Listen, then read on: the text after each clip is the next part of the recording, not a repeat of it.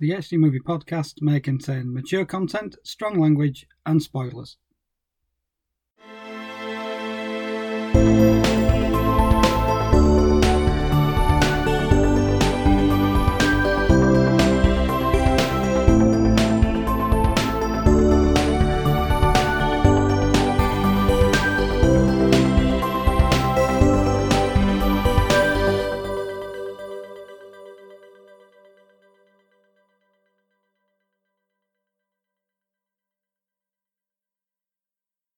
Hello and welcome to episode 112 of the HD Movie Podcast. I'm Darren Gaskell.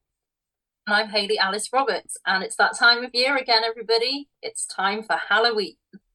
So, in our first spooky selection, we're going to 1981, and on the other side of Mitch Bain's spooky Halloween music, we will be covering John Landis's An American Werewolf in London.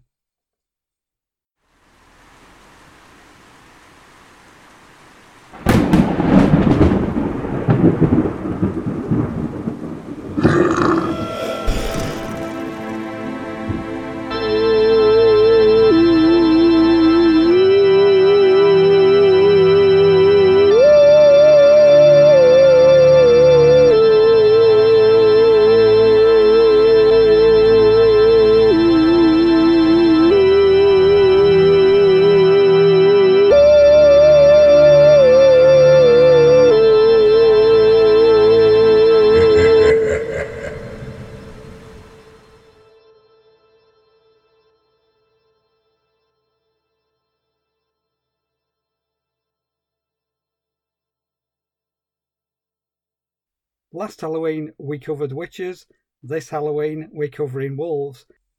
We start off with an acknowledged classic of the genre. Is it a classic now though? We're heading back to 1981 for John Landis's An American Werewolf in London.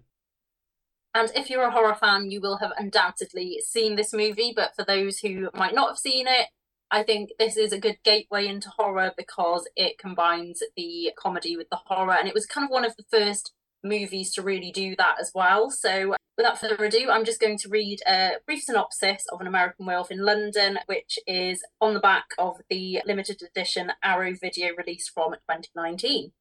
One of the greatest directors of the 1980s, John Landis, expertly combines macabre horror with dark humour in the lycanthropic classic An American Werewolf in London.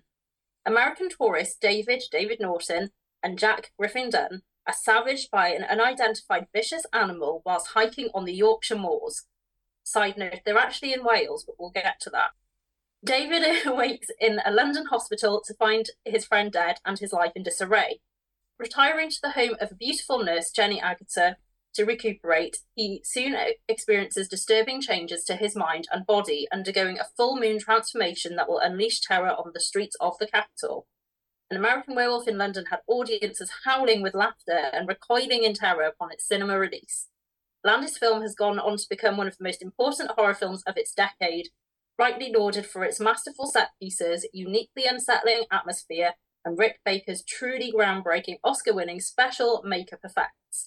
Now newly restored and presented with an abundance of extra features, this big beast of horror can be devoured as never before. So I'm not sure if this is available anymore, but that's what the synopsis is. And when I was researching for synopsises to read out, I thought, what better synopsis than this one from Arrow Video, because I think it captures the movie perfectly, and it couldn't have said it better than probably either of us. This is still, in my opinion, one of the greatest horror films of all time, and it's definitely in my top 5 horror films of all time. I still love this film. Put it on last night.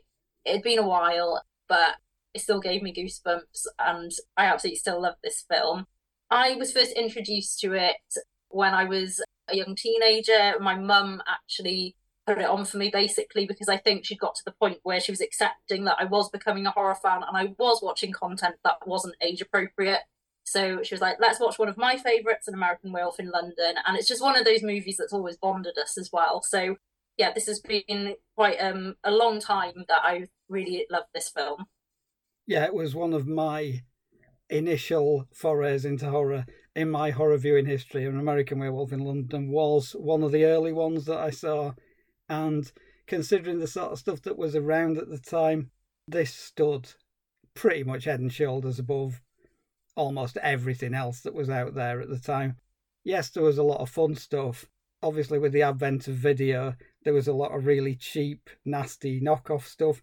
That was pretty entertaining, but something that was actually made with a bit of money and with decent actors and a fairly big studio behind it as well.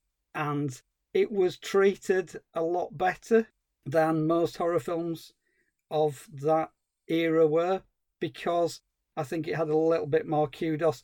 I think the fact that they set it in Britain didn't hurt it either. I think horror movies set in Britain do tend to be looked upon with slightly more respect. You've got things like The Wicker Man. So anything that's got a UK setting, specifically a rural UK setting, which you get in the first act of the movie, I think it does lend itself to critics and viewers being a bit more kind. I don't know why. There's something about the UK that lends horror films a certain amount of cachet. It doesn't seem quite as in your face and brash as stuff that's set in America. It's clearly not as sleazy as stuff that you'd see from Italians. God bless them, I love Italian horror movies, but this seems to have a little bit more class about it. You're right about the opening bit. Yes, it is supposed to be Yorkshire, and we do get some Yorkshire accents and we do get some Yorkshire actors in there, but it is not Yorkshire. It is Wales. I mean, you can probably confuse the odd rural part of Yorkshire and Wales, but it clearly was not filmed in Yorkshire.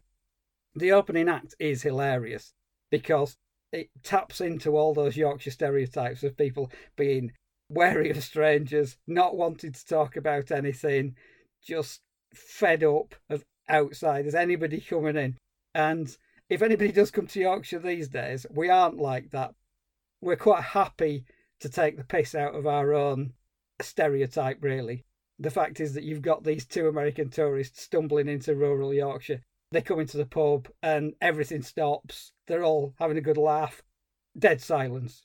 I guess that comes from kind of westerns as well, where you get the strangers coming in and then everything stops for them to look at the people who've just come into the saloon. So it plays into that kind of thing. It is quite fun, the first act. As a Yorkshireman, I can't get upset about the portrayal of Yorkshire in the first act because it's a comedy and they're taking a piss out of everything.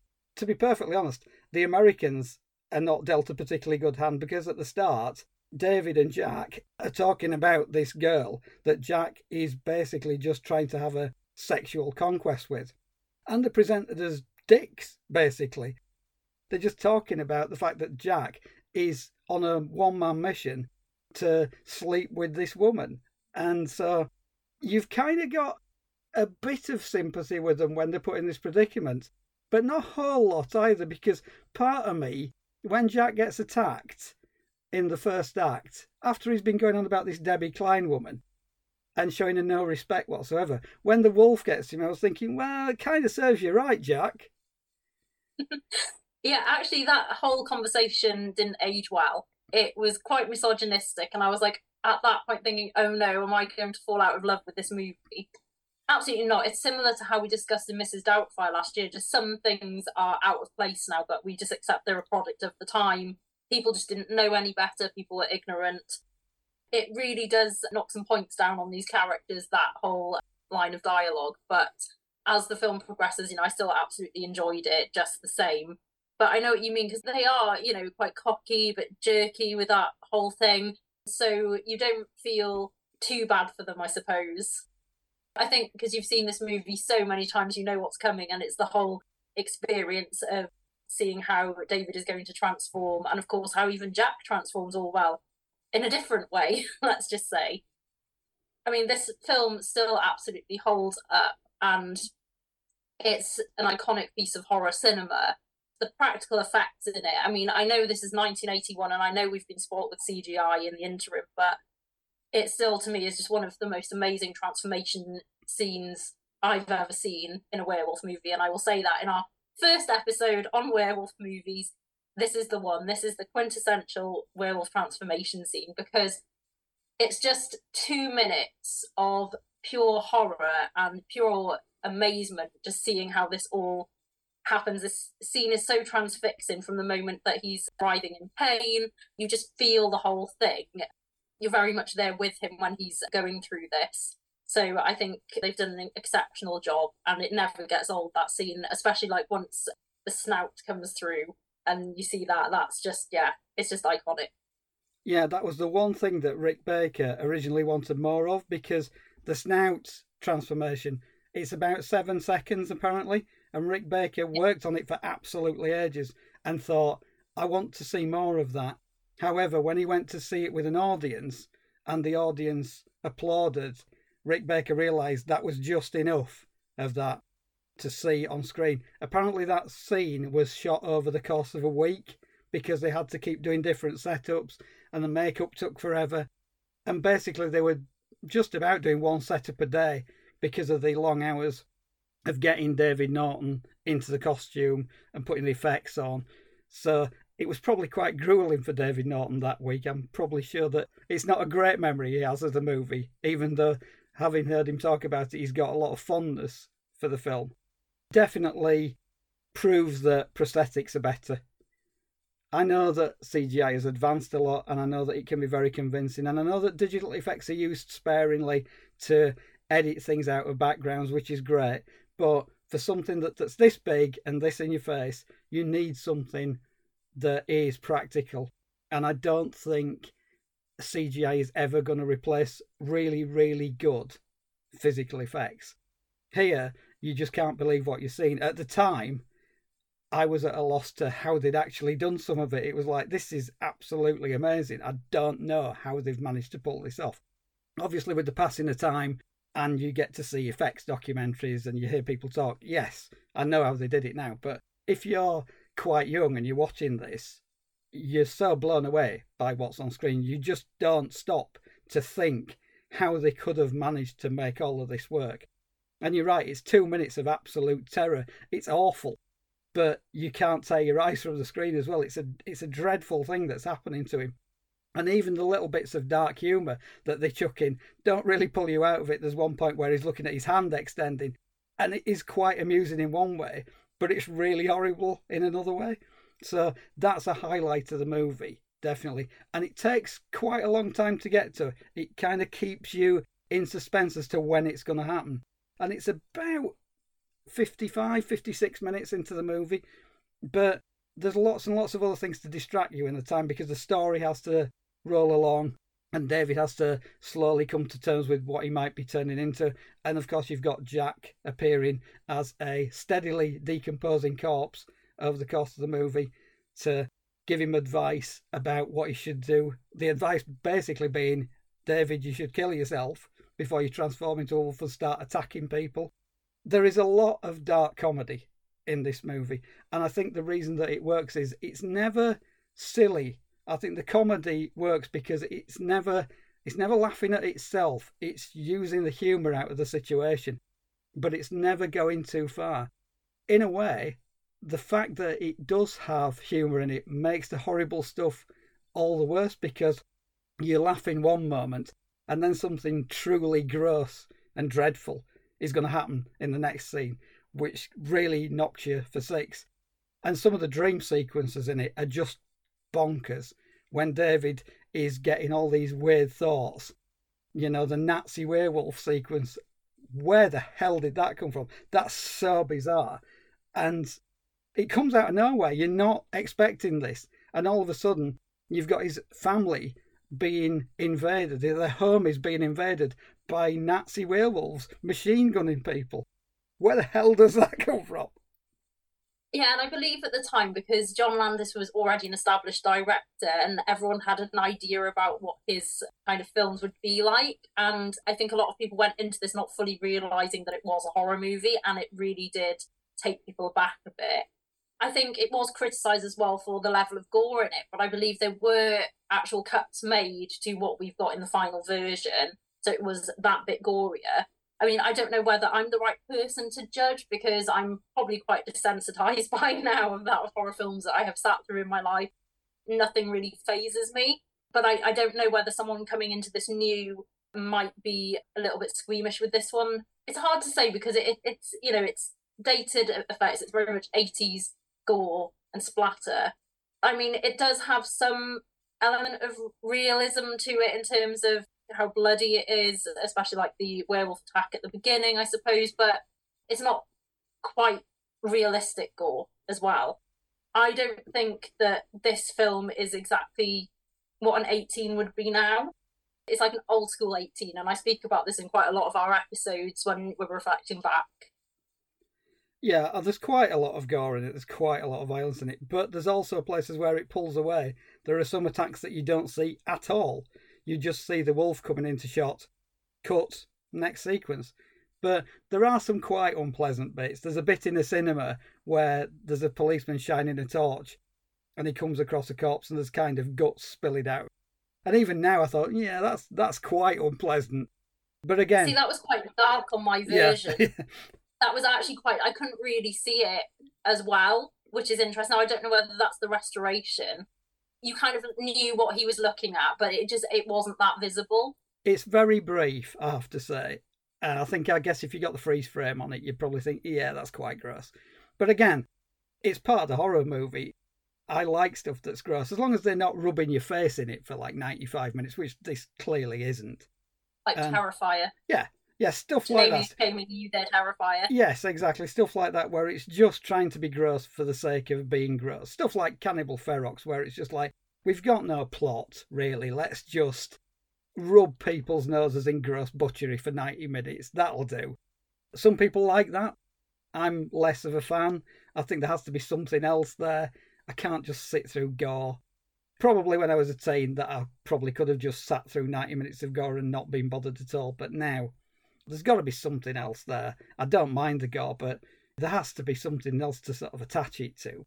If you're not a fan of attacks on deer either, there is a little bit of animal violence in it. You don't really see it, but there is a dream sequence where David is running through the forest and attacks a deer, and there's a quite gross but very brief bit where he's chowing down on the deer. The dog, there is a sequence with a dog, and I thought, oh God, does the dog die here? I can't remember. The dog runs off. So the dog does not die in this movie. Everybody else in that sequence dies. The dog doesn't. Thank goodness for that. That is the main thing. It doesn't matter about the human corpses piling up. It's the animals that matter. And going back to that scene about the deer, there was a line of dialogue that got cut from that. It's something along the lines of, did they want to eat Bambi too? Or something like that. It's something like that he says in the hospital when he's explaining his horrific dream to Alex and nurse. So I feel with this film, again, it's just they've got the right cast, the right script, the right crew. Everything just falls into place with this. Like, I can't imagine this being done by anybody else. I just think this just hit gold, basically. And I spoke about that as well with Doubtfire last time, and it's just one of those movies where everything just sits right. This is quite an old horror movie now, and it still stood the test of time. I don't know how many movies we can truly say this about and mean it. I think it just never gets boring on rewatches, and I hope that younger people that are being first introduced to it, I hope that they can get something out of this too, because it's just so much fun. And I think I like it because it balances that comedy and horror so well. You know, as it says on the back of this, one minute you're laughing, the next minute you're shrieking in terror at what's in front of you. And I think the character of David is so likeable that you do have that empathy towards him. You feel kind of bad for him that he's going through this horrific experience. And because he's not an all-out villain at all. He's a really genuinely nice guy who's just a bit aloof and a bit, you know, he's just young, just somebody just being young and having no responsibilities, and then suddenly this horrible curse has been cast upon him through no fault of his own. So, as I say, even though they have that one brief misogynistic discussion, I suppose it's trying to be like, oh, boys will be boys. I guess that's how they were trying to convey it. But I think he is quite a likeable character. And then you see the romance develop with Jenny Agutter's character as well. And you're kind of rooting for them, and you know that this romance is going to be brief and end under tragic circumstances. And it's kind of sad because they're so good together, they have great chemistry, and so you're rooting for them. But this is the kind of horror film where it builds up the likability of the characters, only to pull the rug from under the audience and be like, yeah, this is not going to end in the Disney fashion of happy endings. Yeah, you kind of think, are they going to do something at the end? Are they going to pull something out of the fire where it does end happily? But considering the rest of the movie, you kind of know where the trajectory's heading, and it doesn't end well. And for a certain VHS era of audience, I think there's a section of society who will always be holding a candle for Jenny Agutter in this movie. There are so many people that I know who have seen American Werewolf in London, specifically male people who just remember Jenny Agutter, specifically from this movie. And I don't blame them at all. She's unbelievably gorgeous in this movie. Just the sort of wholesome English rose that you would quite happily start a relationship with. Even this time, I was thinking, well, this time, maybe I've got over Jenny Agutter in this movie. No, I haven't got over Jenny Agutter in this movie. Weirdly, here's a story that kind of sets out fun and ends up quite creepy. I was listening to John Landis doing a talk a few years ago, and he was on the subject of this movie, and it came to do the shower scene with Jenny Agutter. And on the morning of the shower scene, they noticed that on the call sheet, they seemed to have 5 or 6 more boom operators than they would normally get. So basically, you'd got people who realised that there'd be Jenny Agutter in a shower and had kind of got themselves onto the crew to have a bit of an ogle. That's a very 80s thing. It's quite unpleasant. I didn't find it as funny as the rest of the audience. There you go. That's how things were in the 80s. Jenny Agutter was a trooper, and apparently she just wasn't bothered about it. It was just part of the acting gig. But when you've got leering pervs deciding that they want to be a boom operator for the day just so they can have a quick glimpse of Jenny Agutter in the shower, it's like, yeah, not to dwell on that kind of unpleasantness for too long. She's great in this movie because she's the perfect heroine for this, because she kind of falls for David in a very sort of movie way, because she doesn't really know much about him, but she falls for him while he's unconscious. She just thinks he looks quite nice. I guess you've got to get them together some way in this movie, and this movie doesn't have time to develop huge romantic subplots. But you're right, it's doomed from the start, this romance. Even though it's quite sweet and you see them together a bit, you know where this is going to end up. One of the strange things is that Roger Ebert reviewed it, gave it 2 out of 4, said it was okay, but basically said it didn't have an ending. It really does have an ending. It may not have the ending you want it to. It may not have that kind of couple of minutes to decompress at the end after the climax of the movie. But you get a very, very specific point at which the movie finishes, and then fade to black, credits. Now, it's a bit of a downer, but it's still an ending. And for them to say, like, no, it doesn't really have an ending, it does. It's abrupt, but it clearly ends. There's no going back from where this movie gets to. Yeah, where would we go from him getting shot? I love the abruptness of the ending. I think it's one of the things that's always stood out to me about this film, that it just had the balls to go there, kill off your main character, end on a downer, and just go straight into a rendition of Blue Moon by the Marcells in a kind of upbeat way. And again, encompasses the whole film because it is a horror comedy, and one minute it's making you terrified of what's going on, and it's a bit sad at the end because this love story has come to an abrupt end and our hero is met his untimely fate. But then on the brighter side, all the undead can go to heaven or whatever they need to do. I think that's how the ending just encapsulates the whole movie, the whole tone of the movie in that few seconds. And I think it's pretty excellent. And talking of the ending, it's worth sitting through the credits for this one. It's very much a historical artifact in some ways, because on the credits, and I will quote you, the end credits state that Lycanthrope Films Limited wishes to extend its heartfelt congratulations to Lady Diana Spencer and His Royal Highness the Prince of Wales on the occasion of their marriage, July 29th, 1981.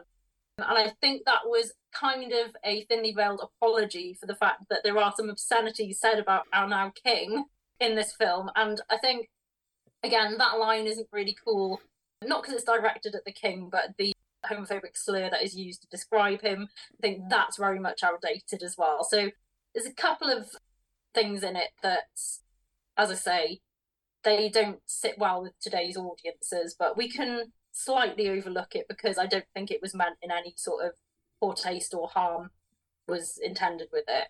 Also, what you do get, you get a glimpse into early 80s British culture because at one point, David is watching the TV. So he's clearly watching it in the afternoon.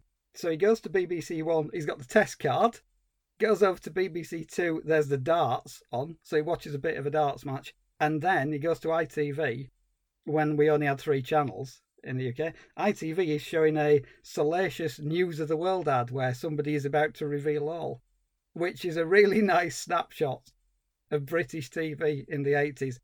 Also, the porno movie, the fake porno movie in American Werewolf in London, where David is trying to make sense of what's happening to him.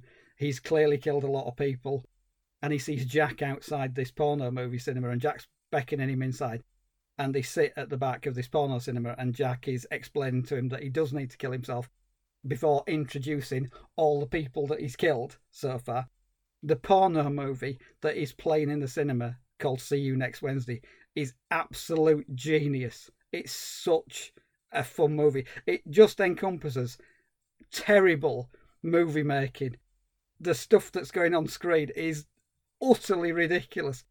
And it's all these semi-naked or naked people spouting terrible dialogue. And every time it flicks back to the movie. I mean, I kind of want to See You Next Wednesday because it's so bad. Can we see more of See You Next Wednesday in this sequence? I'm sure we can't. But even the stuff that's happening in the background, there's care taken to actually get it spot on. And it just encompasses really badly made, cheap, British, late 70s, early 80s smut. And it is absolutely bang on. And every time it flicked back to the movie, I was in bits, basically. Which is good because the stuff that's going on in the cinema is actually quite grim. Because you've got Jack, who is very much decomposed now. He's basically a skull with bits dripping off and sort of the ice poking out. And he's just introducing a lot of torn up people to David who are all suggesting various ways that he might want to kill himself. Oh yeah, it's black humour at its best.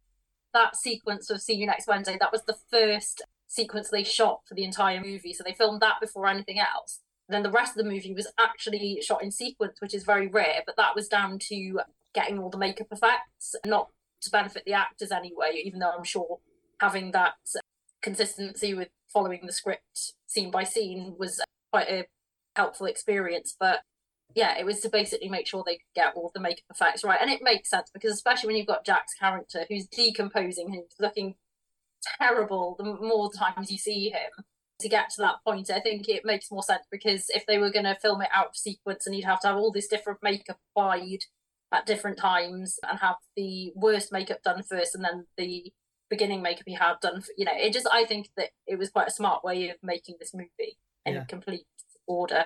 Yeah, definitely. Also, £1.50 for a taxi ride. Never going to happen these days.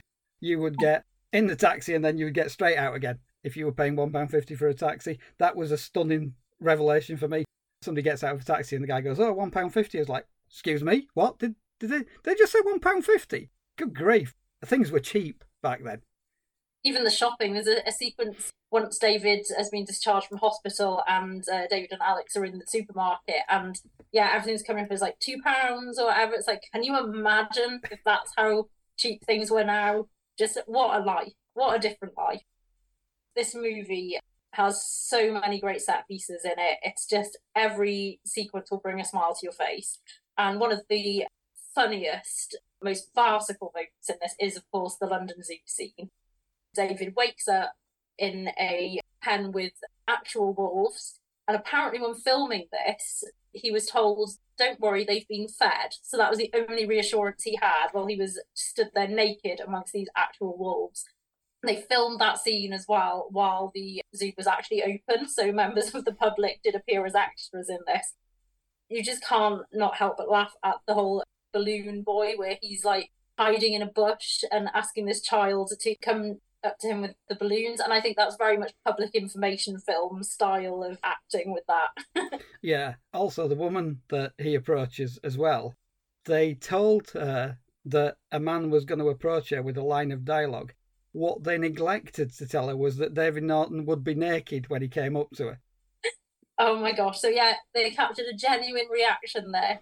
I think it's great. I think it's good that it blends reality with the fiction, because I think that makes some more genuinely funny moments. And I think John Landis did allow for a lot of improvisation in this film as well. I've read that the conversations at the start of the movie between David and Jack, some of those were just completely improvised by the actors themselves, and he really enjoyed what they came up with, so he thought he'd leave that in. So I mean, I like movies that do go off script a bit, because you've got these really special moments that you wouldn't necessarily have if you didn't let the actors flourish. Yeah, absolutely. Also, every time I go in Tottenham Court Road tube station when I'm in London, I always think American Werewolf in London. I haven't been chased through Tottenham Court Road tube station by a werewolf yet. There's still time. It's just got all these great bits of London. It's very much a travelogue. So there's bits in the background. There's Trafalgar Square in the background at one point. There's a big sequence at the end in Piccadilly Circus where everything just goes completely berserk. The shit hits the fan. There's cars crashing. There's people getting knocked through windows. There's people getting crushed. There's stuff on fire. There's werewolf transformations. There's policemen getting savaged. It really does pay off at the end. And it kind of builds to this point where you think, well, where's this going to go? It's just mental, the last 10 minutes of this movie. And it needs to be, because it's been building up and building up and building up. And it also puts you in the mood that David is completely out of control now, that he is just attacking people at will. Even the bit at the end where it's foreshadowed that somebody he loves will be his downfall. He is possibly going to just tear her to pieces, even though she says she loves him. He does start to go for her before he gets shot. So even there, it's quite dark that he doesn't let Jenny Agatha's character off the hook. He's probably going to kill her at the end. It's not just a kind of love will conquer all. He'll see her. He won't want to attack her. Something else will kill him. No, there's clearly something there that even though he recognises that it's her, he's still going to kill her. It fits in with the kind of darkly humorous and quite horrific nature of the movie. I think the end of this really stands up as well, because you kind of think it's a big action sequence. It's early 80s. It'll be really clunky. No, it's really, really well edited and it's really chaotic, but you can tell everything that's going off. You see some action movies where it's like, where the hell's this person? Why is that there? This doesn't match. This is really, really tightly edited. It's a really good horror sequence, but it's also a really good action sequence as well. Absolutely. I think there are some quite brief but horrific moments in that sequence. I mean, you see somebody get run over by a car and you hear it, the sound effects. It really does get under the skin with that one. John Landis has a cameo in that scene as well, as he crashes through a window. Make sure you look out for that when you're rewatching it if you haven't noticed it already, which you probably have if you're a fan of horror. So I'm trying to toe the line here between talking to horror fans and people that might have come here just out of curiosity, that are thinking of checking out some horror. We are the Any Movie, Any Genre podcast. I think this really holds up well. I hadn't seen it for a while. It's a movie that I've seen over the years quite a number of times, and it's been on TV quite a lot. And so I think I'd given it a chance to breathe. It's probably a couple of years since I've seen American Werewolf before I came to view it for the podcast. And I think it's still one of the classics. It's a really good movie. It's really well written. The performances are all great. It's got enough gore to satisfy the horror crowd. If you're a little bit squeamish, you might want to cover your eyes occasionally, but it's got enough heart and it's got enough humour to play better to people who are usually not fans of this sort of stuff. I mean, I'm not saying it's completely tongue-in-cheek. There are odd moments where it is. It does play it fairly straight, but the laughs come out of the situations as well. You do get that ridiculous sequence in the zoo, which, after all the carnage of the previous few sequences, it gives you a chance to calm down a little bit. You can breathe out. he's just messing about in the zoo and it just plays it for laughs. And I think you need that kind of release every so often. It'd be too intense otherwise. If the second half of the movie would be just him attacking people all the time, it wouldn't play to its strengths. So it does enough of the horror stuff, but without sacrificing some of the fun in the movie as well. And, of course, Jenny Agutter as well. No matter how many people will talk about American Werewolf in London, there's always going to be a point in the conversation at which Jenny Agutter will be mentioned. Even now, I bet she's just fed up of people coming to talk to her about American Werewolf in London, because I bet it happens on a regular basis even now. Yeah, I wouldn't be surprised. Yeah, like you, I had some breathing space from this movie. The last time I believe I saw it that I can recall was on the big screen at Dominic Brunt's Leeds Horror Festival quite a number of years ago now. I've also seen it on the big screen at the Abattoir Horror Festival a couple of decades ago. So I've had the opportunity to see this in the cinema, which has been awesome. I definitely would see it again. But it is that feel-good horror movie that you can just pop on, I think. I think if you're just wanting something a bit easy to watch, and as you say, I think the reason this would have appeal to non-horror fans is because the characters are so endearing, and I think that's so important in horror. So much of it can be throwaway. And as I'm getting older, I just find that I need something with a really good story and characters I can invest in, rather than just people getting hacked and slashed. I'll get bored with that. I mean, sometimes you can look at it and think, oh, that's some great makeup effects, whatever, but it's got to have some heart to it. And I think that's what makes this true horror, because you've just got this tragedy at its core. And that's what really makes this film so appealing, because you really do care about what's happening in it. It's got visceral body horror, it's got pitch black humour, fantastic casting characters, fantastic soundtrack as well, and so cleverly curated the fact that they've got songs with Moon titled in each of them. So you've got 3 renditions of Blue Moon, you've got Bad Moon Rising, and every time I hear that song, I see the movie in my head. Also Moon Dance, like I see that shower scene in my head every time. And fun fact, I did get the opportunity to meet David Norton in person at HorrorCon in Sheffield a good few years ago. He was absolutely lovely. He was a bit stunned at the age I was when I saw the movie, and that my mum had introduced me to it. And I thought about it after. Maybe he was thinking, because he was naked like 50% of this film, that he was like, okay, maybe teenagers shouldn't be watching this. But I have so much appreciation for this film. And I say it holds up as one of my favourite horror movies of all time. And I was thinking about it because, as I've expressed so openly my whole life, the Scream franchise, they are my favourite horror films. And I think it was almost potentially inspired by American Werewolf, because again, this is one that goes hand in hand with having the self-awareness, the humour, as well as the bloody horror and well-written characters. So I think that's probably why those two movies have such a special place in my heart. Obviously, this was a staple of the VHS era. You couldn't go in a video shop without them having a copy of American Werewolf in London. And I do remember the Polygram video cover. It was the facial transformation. Big shot of that on the front cover. If you're going to be in a video shop, even if you hadn't heard of the movie, you'd take one look at that, you'd think, I got to rent that. That looks great. Yeah, obviously I'm a child of the VHS era, and this was one of the major titles. It was talk of the schoolyard. Basically, if you haven't seen American Werewolf in London and you hadn't seen The Evil Dead, then there was no point talking to you because you just weren't cool. They were the 2 key titles that you had to see. None of us were anywhere near old enough to be watching this stuff. It doesn't appear to have done me any harm, so I think I'm all right. Yes, likewise. Definitely, it's a rite of passage film, I think, for anybody transitioning into horror or established horror fans. It's that movie that will have potentially got you into horror in general. It just has that iconicness about it. And I do recall that image of the transformation on the video cover, seeing that my whole life before I even started watching horror films. That's always been imprinted on my brain. So yeah, I definitely remember that. And as I'm one of the lucky people that has the 2019 Arrow Video limited edition copy, Graham Humphreys' artwork is stunning on this copy. He has just captured everything about this film, as he always does with every movie, but there is actually an image shot by shot of David transforming into the wolf, and it's just beautiful.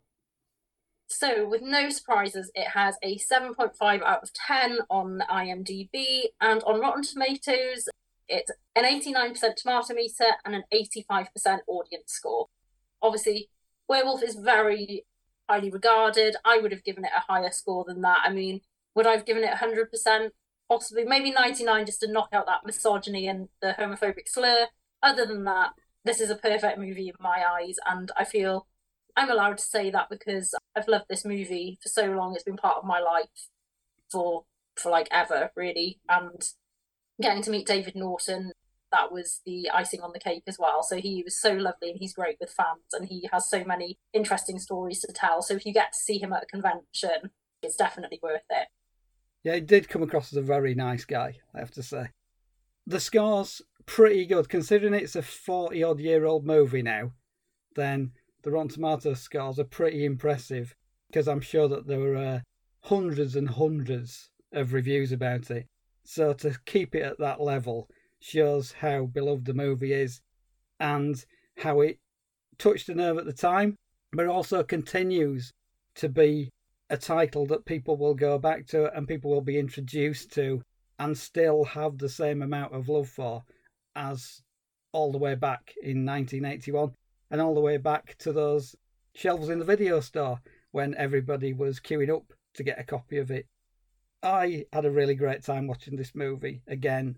You're right, it's weird to have a comfort horror movie, because if it's a horror movie, how can you have a feel-good horror movie? I think this is pretty much as close as you're going to get to a feel-good one, because you do get to spend time with the characters again. There's something familiar about it. Even the gory bits, there's something weirdly comforting about this movie. Even the stuff at the end where it just goes apeshit. It brings that feeling of nostalgia back, basically, to watching it the first time. And I don't think you can replace watching this movie the first time, because I was like, holy shit, when I watched this movie the first time. But you do get a little sense of that, and it does remind you of how you felt when you first popped it into the VHS player. So I've got very few bad words to say about this movie. Yes, there's a homophobic line in it, which doesn't really sit well today. There is a little bit of misogyny at the start. As you say, it's like two lads who are just making their way in the world and they're cocky and they're about to be brought down in the most extreme way possible. As always, I'm not going to forgive it because it's troublesome. But considering when it was made and considering the very tiny bit of troublesome material in this movie, then I think you've got to put it all into context. Because if we're going to wipe the slate clean of all movies with troublesome content in, that is a very dangerous road to be going down. You don't have to enjoy that particular line in this movie. I didn't. But you've got to take this movie as a whole as well. And the rest of the movie is, well, I'm going to say delightful. It's weird to call a horror movie delightful, but it is. It's really, really, really good, this movie. And if you haven't seen it, where have you been? And go see it. Absolutely, and I think it's very important that we do address troublesome content in movies, because we're not going to shy away from it, we're not going to avoid it, we're not going to feel awkward about it, we're just going to say it. So if you're here for that, we're here for you. Just wanted to touch on as well, there is a sequel to this film that was released in 1997, An American Werewolf in Paris. I have never seen it. I have never had any interest in seeing it, only because this movie is so sacred to me that I've just never had the temptation to see it. I'm a little bit tempted now. I'm quite curious about it, but I just haven't heard good things. And it's not really anything to do with the original. I don't think many, if anyone, from the original worked on it. So I am going to say that An American Werewolf in Paris is a film with actors. that's all you need to know. I mean, whether I could watch it and dissociate it from An American Werewolf in London, I did watch the trailer for it, and it just looked like it was just that typical 90s teen movie style. It didn't feel in the same vein as American Werewolf in London at all, so it wasn't something that made me think, oh, I really want to see this now. A little bit interested, but I don't think it's going to be on the top of my to watch list. And we are not going to be covering it in our Werewolf month at all. So sorry to disappoint if you were hoping that we were going to talk about it. I don't think anybody will be disappointed that we're not covering American Werewolf in Paris. I bet even the people who were in it will not be disappointed. And with that said, thank you all for listening to our first episode on werewolves. It's Halloween now. We are just going to get into all this spooky content, so I hope you're there for it with us. And remember, beware the moon. I do wish we could chat longer. And that's it for episode 112 of the HD Movie Podcast. As always, thank you for listening. And if you enjoyed this episode and would like to keep up to date with our content, you can follow us on social media. We're on Facebook, X and Instagram at HD Movie Podcast. So for the next episode, we are continuing with our wolf theme, but we're heading away from the UK and we're heading to Los Angeles. 2005 Los Angeles, as a matter of fact. We're taking a look at Wes Craven's Cursed. Very excited to revisit this one. Only ever seen it once, so it's going to be like a clean slate going into this, but I'm very much aware this is not the movie that it should have been. So stay tuned for next week where we get into the nitty-gritty of that. Until then, stay safe everybody, beware the moon, and we'll see you soon. The HD Movie Podcast is presented by Hayley Alice Roberts and Darren Gaskell. Its music is written and performed by Mitch Bay. You can find the episodes on Apple Podcasts, Google Podcasts, Samsung Podcasts, Amazon Music, Podchaser, TuneIn, iHeartRadio, Player FM, Listen Notes and Podbean.